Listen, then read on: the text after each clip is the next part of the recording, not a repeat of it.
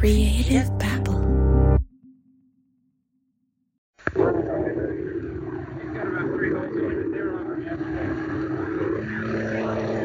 What's your full name? George Smith. Ryan Smith. I'm tape recording this conversation. You aware of that?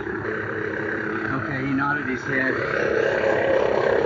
This is the voice of San Bernardino County Homicide Detective Ross Dvorak. George? Do you realize that you have a bullet in your back? There's a possibility that you may die. You realize that? With that in mind, you want to tell me anything about what happened? Helicopter, we'll talk. Detective Dvorak is standing over a wounded George Smith on the side of a remote hillside in Coldwater Canyon, 70 miles east of Los Angeles. The injured man was covered in snow and shivering. He was pretty much bleeding to death. The two SWAT officers picked up George Smith and carefully walked him down the canyon. He couldn't take a few steps without stopping to rest. This guy was fading fast. They weren't sure he was going to make it down the canyon alive. Still, George Smith demanded medical attention. We're going to do what we can, George, but the helicopter can't land here, and we've got quite a ways to walk before we can get you to where you're going to be picked up. How much longer? Probably about a 5-minute hike down the hill. It wasn't going to be easy getting off this mountainside. It took Detective Dvorak 45 minutes to walk through the thick brush just to get to George Smith. What happened, George? George Smith wasn't some injured hiker during a weekend camping trip. He was running from police as part of a manhunt that's been going on for 2 days now. It seems like Detective Dvorak's strategy was to get George Smith to confess before dying on the side of this mountain. I got 3 in my leg. Where did you get the 3 rounds in your leg? At the bank. The Bank of Norco? George Smith and the 4 others have been on the run since the previous day when they robbed the bank in Norco, California. That's when George Smith was shot in the thigh. He's been bleeding out ever since. And you can hear one of the SWAT officers in the background saying, "He's gonna pass out on us." Things don't look great for George Smith right now. He may not make it out of this mountain alive. Yet, Detective Dvorak keeps recording. Did you get in a shootout with the cops in a bank in Norco?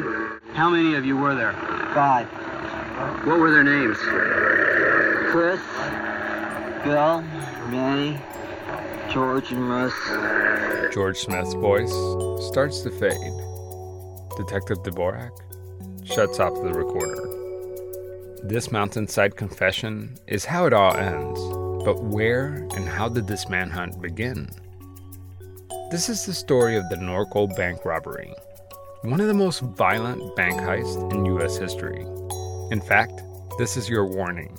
If you're disturbed by gun violence, this might not be the episode for you. We're going to go back to where it all started, a town called Norco, right outside of Los Angeles, California. And you're going to hear from some of the people who were there that day at the Security Pacific Bank. This wasn't your typical bank robbery. George Smith and his gang of robbers were armed to the teeth with military-grade weapons. The police never really stood a chance. I mean, it was a downright war zone. Why would George Smith go to such extremes just to rob a bank? We are going to spend the next 2 episodes trying to get inside the mind of George Wayne Smith. Who was he? And what motivated him to orchestrate such an insane bank robbery? And how did they finally catch him the following day in the canyons, heading to the Mojave Desert? I'm Javier Leyva, and you're listening to Pretend, stories about real people pretending to be someone else.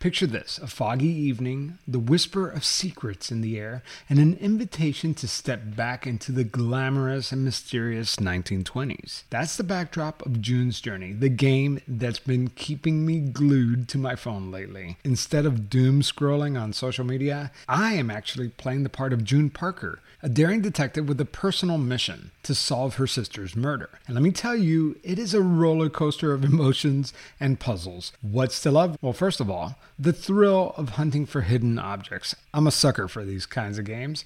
It's kind of like those books that we grew up with, but with a storyline that keeps thickening. Plus, the game takes place in New York to Paris, uncovering clues of scandalous family secrets that make you feel like a real detective. If you're ready for a dose of mystery, romance, and the glamour of the 1920s, June's Journey is waiting for you. Download it for free on iOS and Android, and let's see who cracks the case first.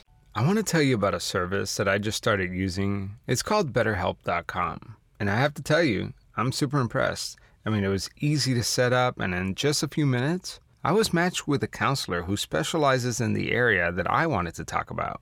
I can't tell you how great it felt to just get my thoughts out in the messaging feature. I was able to organize my thoughts before I spoke to my counselor. And the best part is, it's safe and secure. And also, it's super convenient. I'm able to get help on my schedule and pace. You can even schedule a chat or a phone conversation with your therapist. So if you're feeling depressed, stressed out, having relationship problems, or any concerns, you should really try this out. This is not a crisis hotline. These are more than 3,000 real U.S. licensed therapists working on your schedule. You should give it a spin.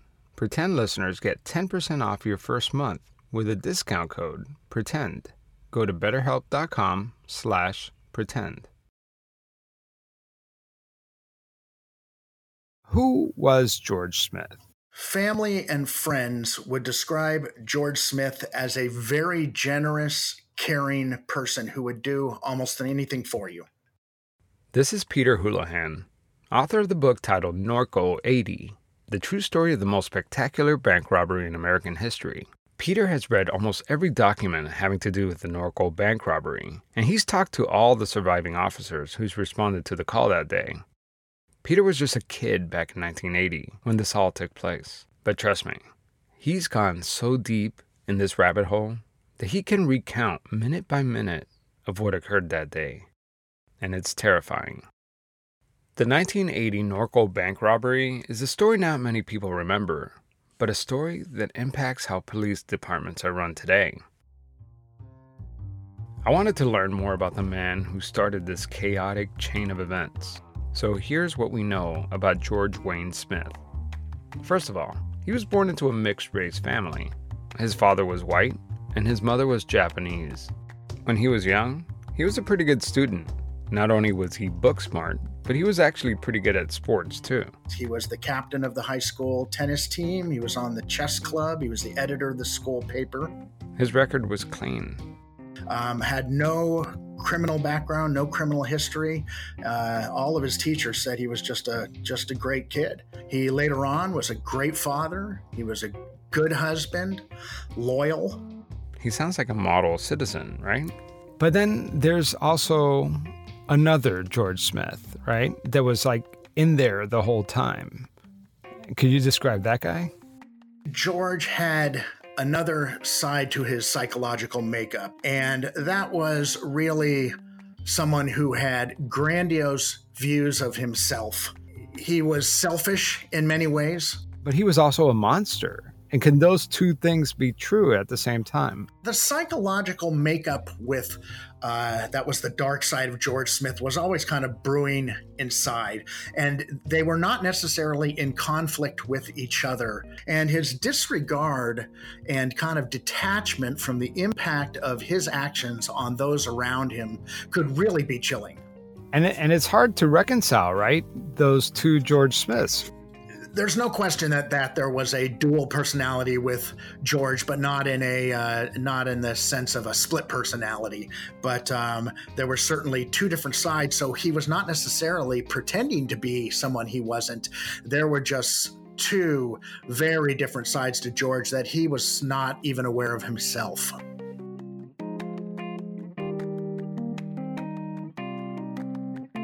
Like most bank robbers, George Smith and his buddies needed cash, and they needed lots of it. But it's not what you think. Their plan wasn't just to get rich, buy a yacht, and run away to some remote tropical island in the Caribbean. Nope. These guys had a totally different motive, and we'll get to that in a bit. But if this robbery was going to go smooth, they first need a plan. So one way to get a lot of cash really quickly is to rob a bank. And whose idea was it to rob the bank in Norco? The original idea came from George Smith, and he originally had and a friend were going to rob a local Denny's restaurant.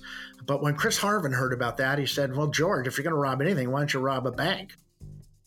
You know, I worked in news for a while, and I covered a lot of bank robberies, and a lot of them are just, they stick up the teller and they just grab whatever cash they have in the front. But these guys wanted to go big.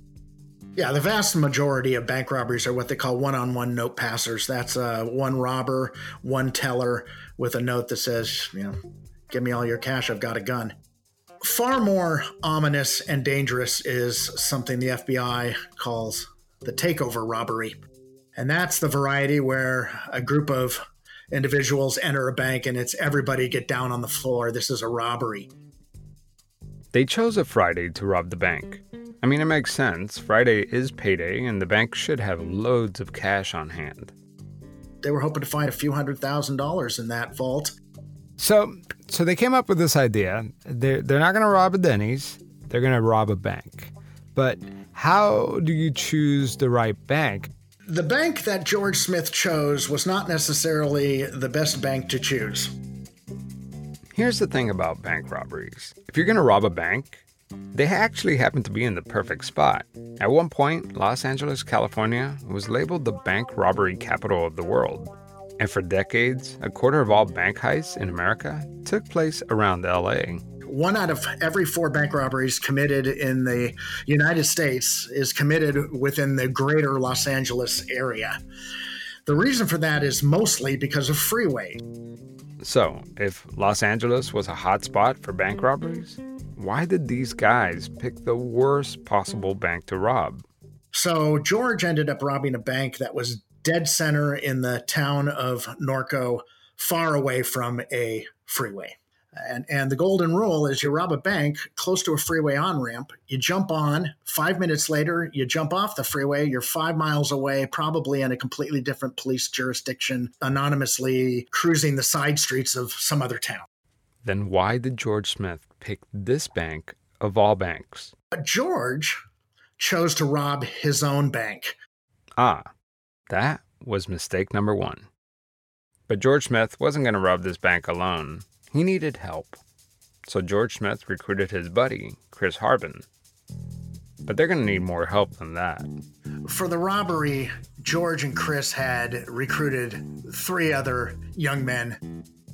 One was Chris Harvin's younger brother, Russell. And Russell was a bit of a stoner, about 26 years old, 27 years old, still living at his parents' house and not doing a lot with his life. They also recruited the Delgado brothers. Manny Delgado was 21 years old. Manny went on to recruit his 17-year-old kid brother, Billy Delgado, to be the getaway driver. I know that's a lot of names to keep track of, but let me break it down for you. So now, there's a total of 5 robbers. There's George Smith, the ringleader, the Harvin brothers, and the Delgado brothers. What's the plan? I mean, are they planning on, going in, getting out really quick and getting to a getaway car and just getting the heck out of Dodge? I mean, was the plan to make it quick? They had a lot of good ideas, if you can put it that way, for robbing a bank. They knew they should never stay in a bank more than 2 minutes or 2.5 minutes. 2.5 minutes max inside the bank. They should be in and out. No one should get hurt, right? They checked off the essential bank robbery protocol. Serial numbers filed off their guns? Check. Long green military ponchos to disguise their bodies? Check. Black ski masks to cover their face? Check. They'd even come up with some fake names to throw around for each other. But here's where they really screwed up.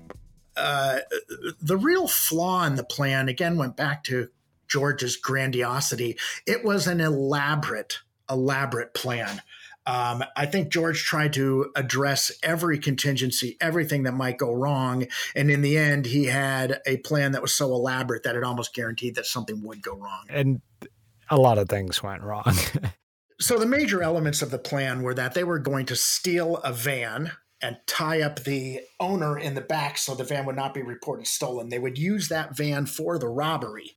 Once they leave the bank with the stolen van, they would drive to their cold cars a mile away from the bank and dump the hostage.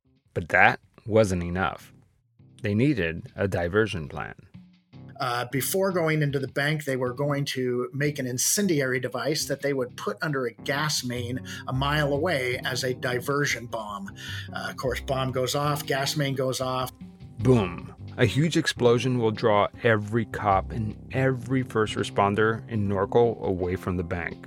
While the cops are responding to the diversion scene a mile away, George and his buddies could be in and out of the bank with very little resistance. But even still, they can't take any chances. Chris Harvin came up with the idea that they ought to be armed to the teeth when they go in there so that if they did encounter police at any point, they could overwhelm them with firepower. So what kind of weapons did they get? All 5 were armed with high-powered semi-automatic rifles, either AR-15s or 308, Heckler & Koch 308s. There's not an animal in the world that cannot be taken down with a single shot from a 308. And George Smith was the one firing the 308. A 308 can crack an engine block, and it'll go through a car door like it's aluminum foil. It's designed to blow somebody's head clean off. In addition to that, they had made homemade fragmentation grenades in their garage using the instructions out of the anarchist cookbook. And these were made of beer cans with a detonator filled with gunpowder, a gunpowder mix they put together, and which was placed inside in PVC piping and then surrounded by shrapnel. The bank robbers also concocted Molotov cocktails made out of old wine bottles. So they had a wide variety of weapons and also survival gear, gas masks, knives on them. George Smith even brought along a samurai sword that he owned. They thought of everything. So the plan was to burst into the bank, don't spend a lot of time in there, clean out the vault, jump back into the van, drive up to the getaway cars, drive out to Las Vegas, and launder the money through the casinos out there. What could possibly go wrong? But how does a guy with no criminal record pull off one of the most violent bank robberies in U.S. history? Well, first, you have to take yourself back to the 1970s. This was an era ruled by lawlessness and self-destruction. It was the age of Hustler magazine, cocaine, and angel dust. And when people were lost, they would seek the spiritual guidance of gurus and cult leaders like Jim Jones. If we can't live in peace, then let's die in peace. We're all ready to go. If you tell us we have to give our lives now, we're ready. I'm pretty sure all the rest of the brothers are with me. But most importantly, and most relevant to the story, the existential threat of a nuclear holocaust was always right around the corner. You see, if you grew up in the 1970s and 80s, nuclear war was always a possibility. George Smith enrolled in the military right out of high school. He was deployed to Germany as an artilleryman and sent to the Eastern Front of the Iron Curtain. So he was trained in tactical battlefield nuclear weapons, literally lobbing tactical nukes behind enemy lines out of howitzers and other types of rocket launchers. So the idea of nuclear war was not abstract to George Smith. It was a very real threat. So, I mean, it wouldn't be a stretch to believe, if you grew up during this time, that maybe the end of the world was imminent, right? I mean, it seems like everything was falling apart. Well, certainly nuclear war and the existential threat of nuclear war was something that probably most people believed that not only could happen, but probably would happen in their lifetime. Now, if you were someone who was inclined to be on the lookout for current events and signs of social decay to match up with end times prophecies, as told in the book of Revelations, as George Smith was, yeah, you could really find a lot out there to see in the social decay. When George Smith returned from Germany, he became a born-again Christian. He truly believed that the end of the world was here. The rapture, when the rapture came, the Lord would lift the loyal believers up to the sky to meet God, and all the others would be left behind to face the horrors of the great catastrophes that would precede the second coming. And George Smith believed that if he wasn't prepared, he was going to be left behind. But there was an urgency to his plan. In his mind, the rapture wasn't a thing that might happen in his lifetime. It was happening, and he needed to act fast. You see, George Smith and his spiritual leader believed that they had decoded a Bible parable that indicated that the second coming would return right before 1981. This is all happening in May of 1980. That means he only has a little bit more than 6 months to get ready. So it's the day of the bank robbery. What do they do first? They kidnap Gary Hackala and steal his Ford tradesman van. George Smith and his buddies needed a hostage, so they chose one at random. They didn't care who they kidnapped, they just needed a big enough truck to hold the arsenal of weapons for the robbery. Unfortunately for him, they chose a guy named Gary Hackala as their hostage. The poor guy just made a pit stop outside of a shopping mall. Before he could even process what was going on, Gary Hackala was staring down the barrels of 3 handguns pointing directly at him. Now, Gary Hackala is taped up and shoved into a cabinet of his own van. That part of the plan goes okay. They then meet up at a Kmart parking lot and they load all the provisions, all the weapons, everything else into the back of the van. They secured the hostage and the van. Next, they drive their getaway cars a mile away from the bank. There was one more thing they needed to do. They needed to set off the diversion bomb. At a construction site, they set a box filled with beer bottles, filled with leaded gasoline and a detonation device. They set it underneath a gas main and they light it on fire and they take off. In just a matter of minutes, this bomb underneath the gas main is going to go off and every cop in Norco will be heading to the opposite direction of the bank. George Smith and his robbers parked the van directly across the street from the Security Pacific Bank. They sit and wait, expecting that at any moment, they're going to see the policemen, firemen, and every first responder in Norco screaming past them towards the diversion bomb. Once the bomb goes off, then they'll hit the bank. The problem is a man sitting in a store on the other side of the alley saw the puff of smoke, ran out there, saw the bottles explode, and flagged down a passerby who jumped out of his truck with a fire extinguisher and put the whole thing out. They waited and waited and waited in their van across the street from the Security Pacific Bank. And they never did see those first responders flying down the main street.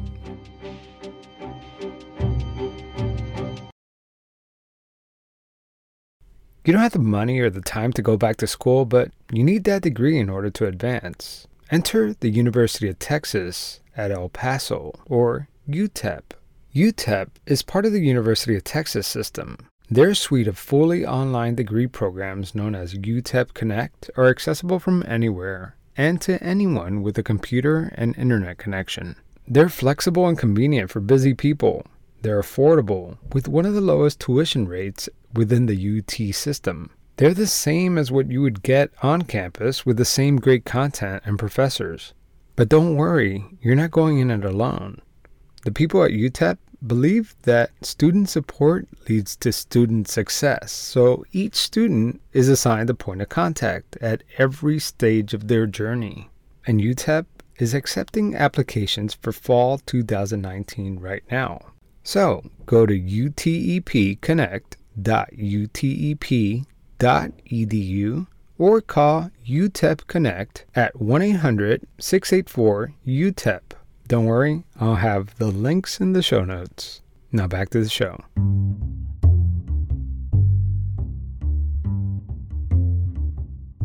You know, because the whole point was to set this diversion bomb off, get all the cops to go a mile away, and they could just get in and out of the bank. But that obviously is not going to happen. So what happens now? What do they do?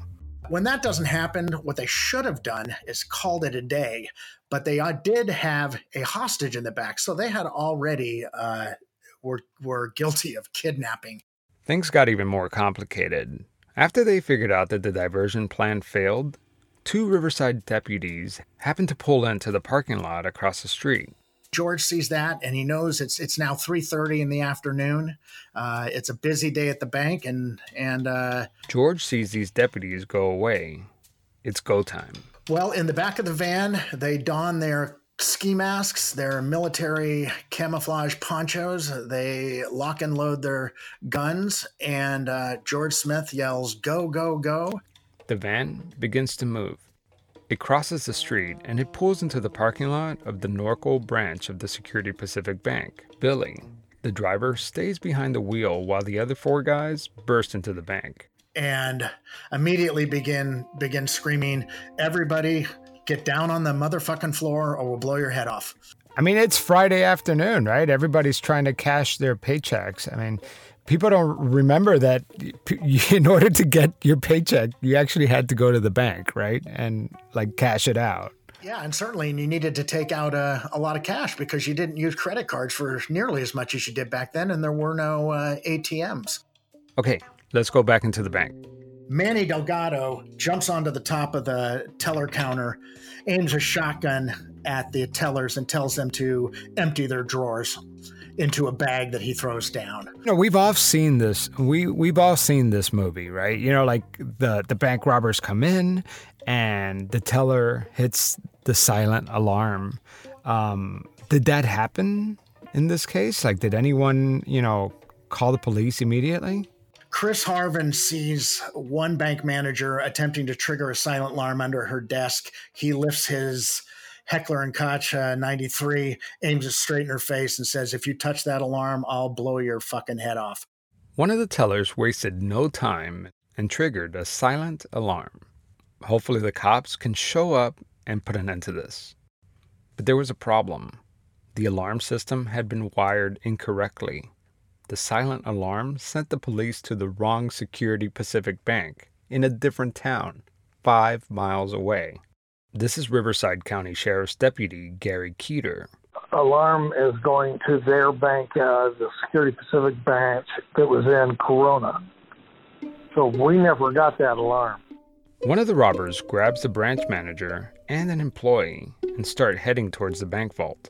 There are already 2 employees in the vault, and when they see them coming, they slam shut the grate door on the vault, which is really just a set of bars, almost like a jail cell. And Chris Harvin comes up, puts the gun between the bars, and tells them they better open that vault or there's going to be a lot of dead people in here. The manager doesn't put up a fight. Chris Harvin enters and orders them to start emptying out the vault. But here's the problem. These guys waited so late in the afternoon that there was no money left in the vault. They go into the vault and it's pretty much empty. So how much money are these guys walking away with? Well, one of the most violent bank robberies in history started with one of the world's shittiest takes. There was only $20,000 that they walked out of the bank with that day. That's but I mean, they can't stop it now. The wheels are in motion, right? Like they gotta finish this thing. Well, and they've been spotted, which they don't know yet. This is Riverside County Deputy Sheriff Gary Keeter. Been a deputy sheriff and worked in Norco. For years, Deputy Sheriff Keeter patrolled the city of Norco. He knew the streets inside out, but the day of the bank robbery, Deputy Sheriff Keeter was not on the streets. He was sitting behind a desk, manning a dispatch microphone. I had just been retired 2 weeks before that, They had medically retired me, and the department decided they wanted to keep me working. So they asked me to become a dispatcher. Normally, you would have probably, if you hadn't retired, you would have been one of those guys out there, right? I would have been working in Norco that day. That's a scary thought. Yeah, it's something that really has played in my mind a lot over the years. Deputy Sheriff Gary Keeter said it was just a relatively normal Friday. Nothing unusual was happening. Keep in mind that when the bank tellers hit the silent alarm, the signal went to the wrong bank 5 miles south of Norco. How did they figure it out? You know, like that's what I'm missing from the story. You know, the bank in Corona is getting alerted, but how did you figure it out? We got a call from an employee from a store across the street from the bank that saw the suspects walking into the bank with the guns. The silent alarm failed, but luckily for everyone inside that bank, help was on the way. The witness called the police when she saw 4 camouflaged men with rifles entering the Security Pacific Bank. As soon as Gary Keeter learned of the robbery, he wasted no time. So I immediately hit the alert tone and said 211 in progress, 30 Pacific, 4th and Hamler, and Glenn Belaski came back over the air and said he's 97. Riverside to Norco units have a 211 in progress at the Security Pacific Bank, 4th and Hamner. A 211 means that there's a bank robbery in progress. A 1097 means that an officer has arrived at the scene. Here's author Peter Hooligan again. Well, here's where they run into just plain old bad luck. The moment the dispatch tone goes out, there was already an officer at the scene who just happened to be driving by the bank. His name was Deputy Glenn Belaski. Billy Delgado, the getaway driver, spotted the police car pulling in and warns the bank robbers inside. Billy radios George that the cops are here, and George looks at Chris and they just absolutely can't believe it. So they scream, "Let's go, let's go, let's go." And by the time they exit the bank, Glenn Belaski has made the left turn and he is driving directly in front of the bank toward the east entrance to enter into the parking lot. Here's how dispatcher Gary Keeter remembers it. Glenn was right at the corner when I put out the call. And he went there, was right, turned the corner, and immediately started getting fired upon because they were coming out of the bank. Officer hit, clear the air, 1199. Deputy Belaski had no idea what he was walking into. Before he could even register what was going on, all 4 robbers had their guns pointing directly at him. Oh, he was hit immediately within probably 15 seconds of being on the scene. I need help! 901, that's 221. 222 approaching Lemonade. Hello, help! I need an ambulance! I'm bleeding badly! So Belaski starts going after these guys, and what happens to him? He then turns into the actual parking lot of the bank and comes nose to nose with the green van, literally 2 car lengths away. And by that time, all 4 bank robbers are standing between the van and the bank, and they open fire on Glenn Belaski. Immediately, his front windshield stars. Rounds go through the front windshield. He is blasted with safety glass from his windshield that cuts his face, burns his arm, and he realizes that he is under fire. And that's when you hear Glenn Belaski. Being fired upon. Church 59 copy. Riverside to all units. Units at the location are being fired upon. Like he's just pulling up, and he has no idea what he's getting himself into, right? What Glenn Belaski runs headlong into is something that he could never have imagined. It is 1 shotgun and 3 high-powered rifles absolutely unloading on his vehicle. The Riverside Sheriff's deputies were carrying the same thing they carried when they were policing the Wild West 100 years ago, a 6-shooter and a Winchester shotgun. Before Belaski can even react, he's been shot again. and then a round comes through his dashboard and hits him in the shoulder. Belaski should be dead, but he's not giving up. Deputy Belaski does a truly heroic and almost unbelievable thing. He has the presence of mind under this onslaught of gunfire to lie down across his seat. Belaski reaches up, throws his patrol unit into reverse, slams on the accelerator, and fires the car backwards out the parking lot of the bank onto 4th Street, where it slides sideways in the middle of the road. At that point, Belaski's vehicle is blocking 4th Street, which was the getaway route for the bank robbers. Edward 310, call Augustine, he's the hangar. Edward 310, copy. Edward 221 and 211, 10-8, Norco. I want to pause here and recognize how subdued everyone is over the dispatch radio. I mean, this is the most horrifying call any of these guys have ever received. Probably the defining call of their entire careers. This scene is pure mayhem. Yet their voices seem focused and unemotional. Here's dispatcher Gary Keeter again. How important is it to be calm? Well, the most important part of that is you have to be calm for the guys in the field. I couldn't have done the job that I did if I didn't remain calm for the guys in the field. The issues that had to be done couldn't be done if we didn't remain calm. Here's Peter Houlihan again. And now, what is happening in that? Have the bank robbers left the parking lot yet? At that point, the 4 bank robbers pile back into the van, and Billy Delgado starts rolling out of the bank parking lot out the same exit as Belaski has just gone out of. They're blocked.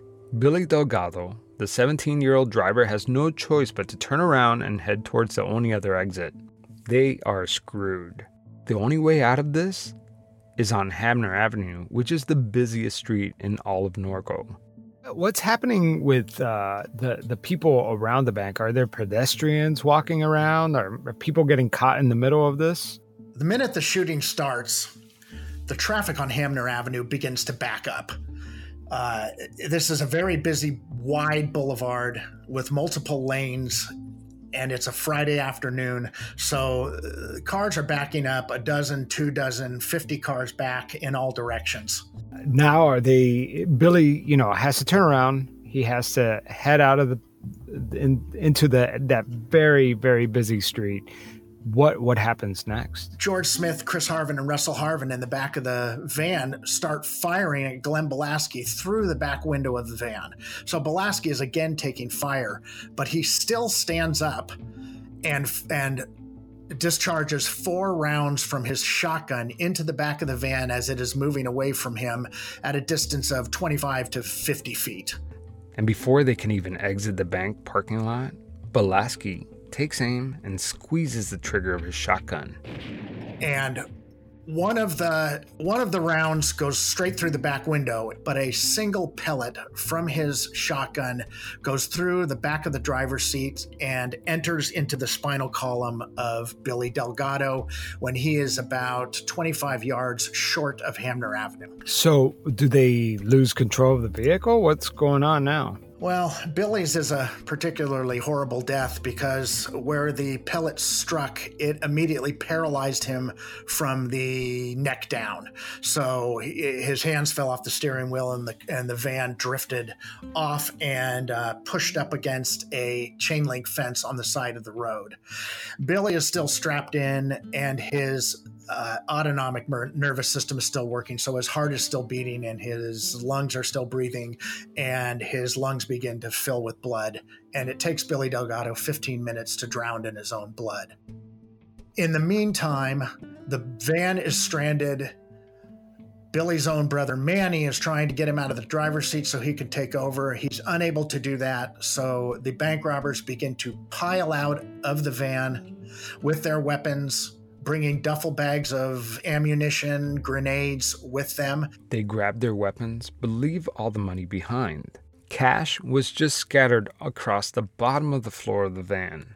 So they're they're leaving their vehicle, right? They're grabbing their guns, everything they can. What happens to the hostage? The hostage is, by that time, hostage Gary Hackala has been tied up in the back of his van for almost 5 hours. They leave Gary Hackala behind and they bail out of the van. The bank robbers are on foot without a way out. George Smith begins screaming at them, we need another vehicle, we need another vehicle. So they fan out and begun walking among all of the hundreds of cars that are now backed up at the traffic light at Hamner Avenue. And absolute chaos erupts in that intersection. People are running for their lives. They're bailing out of their cars. They're grabbing their children and running away. It's absolute bedlam as these three guys are fanning out and walking among these vehicles, aiming their weapons at people. George Wayne Smith strolls out into the middle of the busy intersection and continues to open fire on Glenn Belaski. At this point, Belaski has already taken a round into his elbow and is bleeding badly. Blood is just squirting everywhere. It looks like a scene out of a Tarantino film. And you may be asking yourself, where the hell are the other cops? Well, they're on their way. This is how Deputy Rolf Parks remembers that day. No, when did you find out what was happening? So it's around 3:30 in the afternoon on May 9th of 1980. I was writing a ticket to someone just down the block from Rubidoux High School. And that's when the alarm sound that's placed by dispatch when there's like a serious or potentially serious call that comes in, and they hit the alarm button. I hand my the ticket to the guy I was writing. I didn't have him sign it. I didn't even finish it. I just threw the stuff back into his car and said he could go. 10-4, we're on the line now. Order 51, 3 suspects fled. A yellow pickup north on Hamner. They got 2 hostages.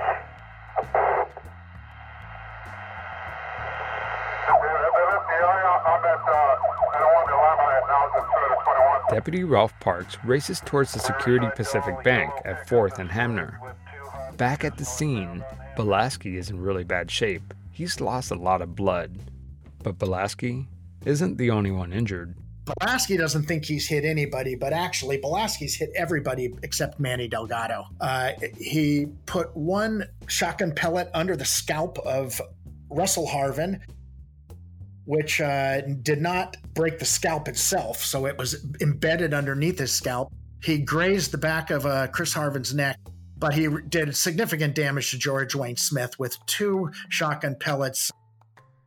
Within a minute and a half or so, the other 2 deputies covering Norco arrive on scene, and they come in from different angles.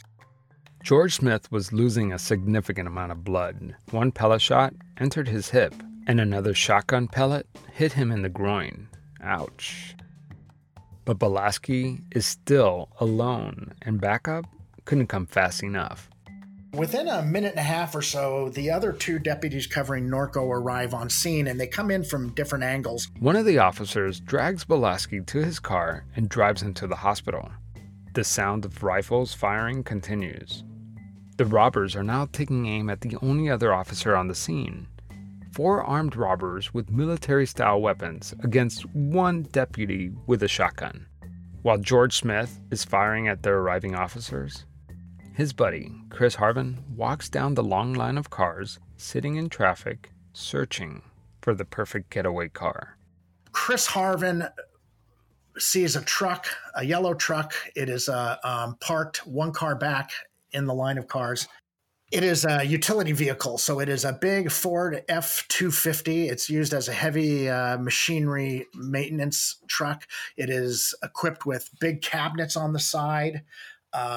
And it looks like the perfect vehicle to Chris Harvin. He aims the gun at the driver, who bails out, and Chris Harvin hops behind the wheel of the yellow truck. It is like an armored vehicle, and they have 3 heavy weapons firing out of it, Manny and Russ and George. I mean, it is almost like a military-grade vehicle at that point.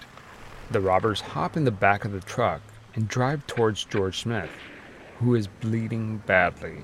So these guys are now trying to get away. They're in the yellow truck. I mean, do you think they have any chance at all to get to their, getaway cars? They certainly have a chance. They only have about a 1-minute run up to the cold cars. There is every possibility that they could reach those, get in them, head out on a side street before they get spotted. Remember Deputy Ralph Parks? Well, he was writing a speeding ticket when he got the call. He took off as fast as he could. At this point, have you arrived at the scene yet, or are you still? No, it takes a while to go down there. For me, I'm listening to all this, and you can imagine everybody's spread out around the county area. I'm going westbound on Limonite, and I'm going as fast as I can. My foot's on the floor, and it's kind of a street that has a lot of dips in it, and it's like I'm hitting these dips probably going 80 miles an hour. Cars going, I'm getting air underneath the cars going airborne. It looked like a scene out of the movie Bullet. Meanwhile, the bank robbers have left the scene, and the pursuit is on. The bank robbers are sticking to the plan. They'll dump the getaway vehicle and jump into the cold cars, then take off. Chris Harvin hits the gas and drives towards the cold cars that they parked a mile north from the bank. But behind them, every single unit from multiple agencies is in the surrounding area, and they're closing in. How much time has actually, gone by since they entered the bank? About 6.5 minutes. They were 2.5 minutes in the bank and just 4 minutes for the entire firefight to unfold and for them to leave the intersection in the stolen pickup truck. But let me just give you an idea what went down in those 4 minutes. There was over 500 rounds fired, 200 of them shot at Belaski alone, and they hit his vehicle 46 times, wounding him in five different places, once badly in the elbow. All 3 of the responding deputies had their vehicles struck multiple times. There were bullets in citizens' cars, in houses, into storefronts. Everything in that intersection was hit with gunfire. 5 civilians had been injured. There was a father who was giving his 15-year-old daughter a driving lesson, and they were hit by bullet fragments. They crashed their car into another car driven by an elderly couple, and both those 2 were injured as well. We're going to stop the story right here, because this is just the beginning of a very long chase. It's pure pandemonium in Norco, California. And I'm not being hyperbolic. These bank robbers are actually getting away. And the chase will continue to the following day when the SWAT team finds George Smith on the side of the mountain, bleeding and near death. What's your full name? George Smith. Wayne Smith. Do you realize that you have a bullet in your back? There's a possibility that you may die. You realize that? With that in mind, do you want to tell me anything about what happened? Did you get in a shootout with the cops in a bank in Norco? How many of you were there? 5. What were their names? Chris, Bill, Manny, George, and Russ.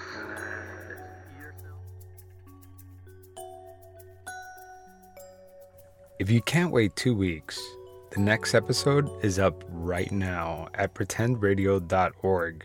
Just click the donate button. For as little as $3 a month, you could get early access and ad-free shows, and exclusive access to bonus episodes. Plus, I'm starting to send out stickers and handwritten notes from yours truly. I'm currently mailing my longtime Patreon supporters limited edition screen-printed pretend shirts. It's pretty sweet. In fact, I'm going to give some away right now. If you leave a review on Apple Podcasts and drop your social handle, I'll pick a winner at random and announce a winner during my next episode. This week's winners are at Jen Brasio, at Greensay, at Borderzip, at Ann O'Hitch, and at Obzovi.